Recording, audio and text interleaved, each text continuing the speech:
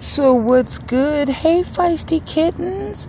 How you be on this last weekend of the summer? Well, at least in the U.S. It's Monday, September 3rd, and we're more than halfway through 2018 already. Can you believe it? Here in the U.S., we are celebrating our last real holiday of the summer. It's the Labor Day weekend, so it's Monday. No one's gone back to work yet. We're still in the process of saying goodbyes to the warm weather, pool season, vacations. We're trying not to let go. That's right. So that's what Labor Day is all about. So here locally where I'm at in Colorado, I'm like all excited. I've been hanging out at the Taste of Colorado, which is our last real good festival of the summer. Brings together like all the best places to eat all in one place. So that's awesome. And I'll be pigging out today.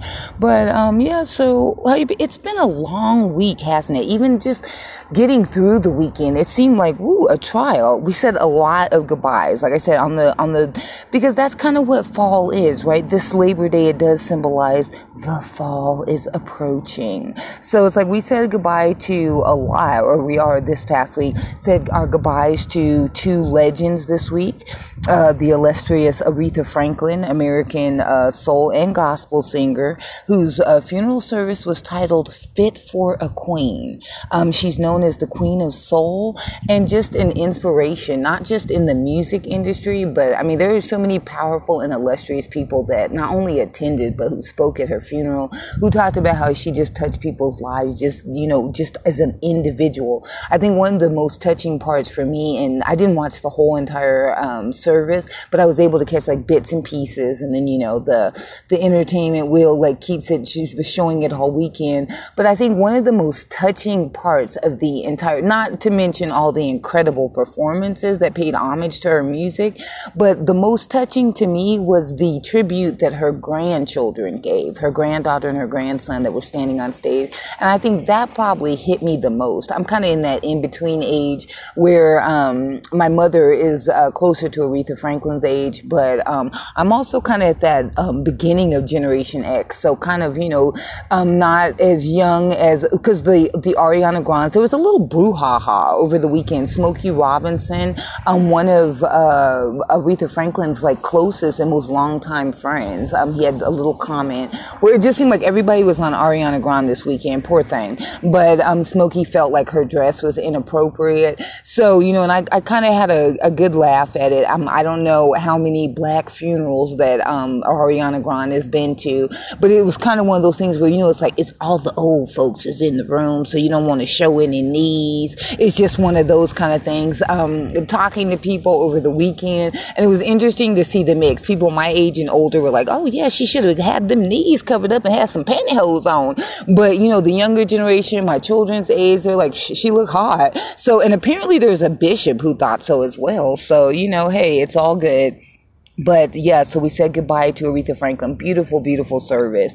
Also to Senator John McCain as well. Accomplished American Republican senator. He was lauded by both sides. And I thought it was really interesting to see during some of his memorial service over the weekend that it was interesting to see how both sides of the aisle, people that, from different political parties, they all like really saw this man as incredibly principled, very ethical, and a real, like what you would call a definition of a leader, because he was somebody who tried to bring both sides together, just in the interest of American citizens and world citizens, because, he is a senator, so he did represent the people who voted him into office. And it seemed like he really took that seriously. So it's very hard to disrespect somebody who can stand in their ethics and stand in their principles, whether you agree with them or not.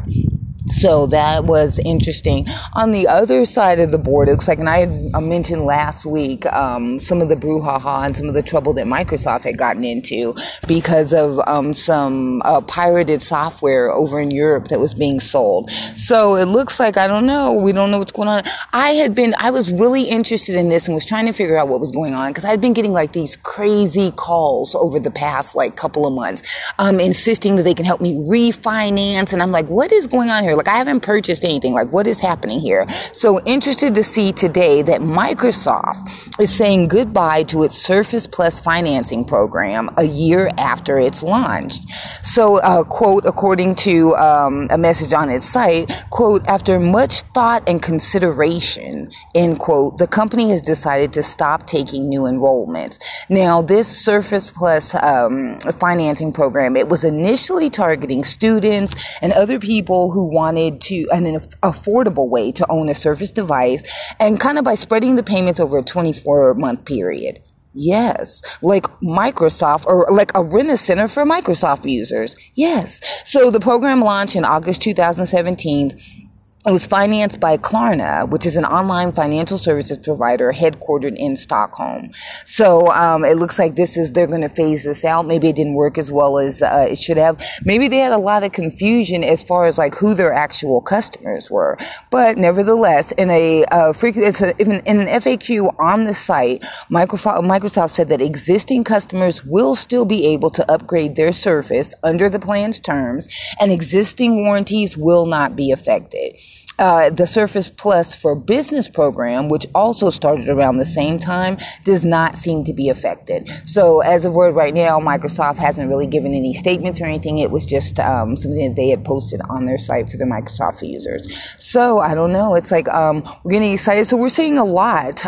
We're saying goodbye to a lot this summer. But school's back in. We're getting ready to say hello to the cooler weather, the fall. It's time to get even more focused on beating your high score before the end of the year. So if you're not feeling like you accomplished as much as you'd like to during the lazy, hazy days of summer, not to worry. It's Monday Motivation. And if you've been hanging out, I'm over on the Facebook page, Coffee and Convos with Courtney podcast.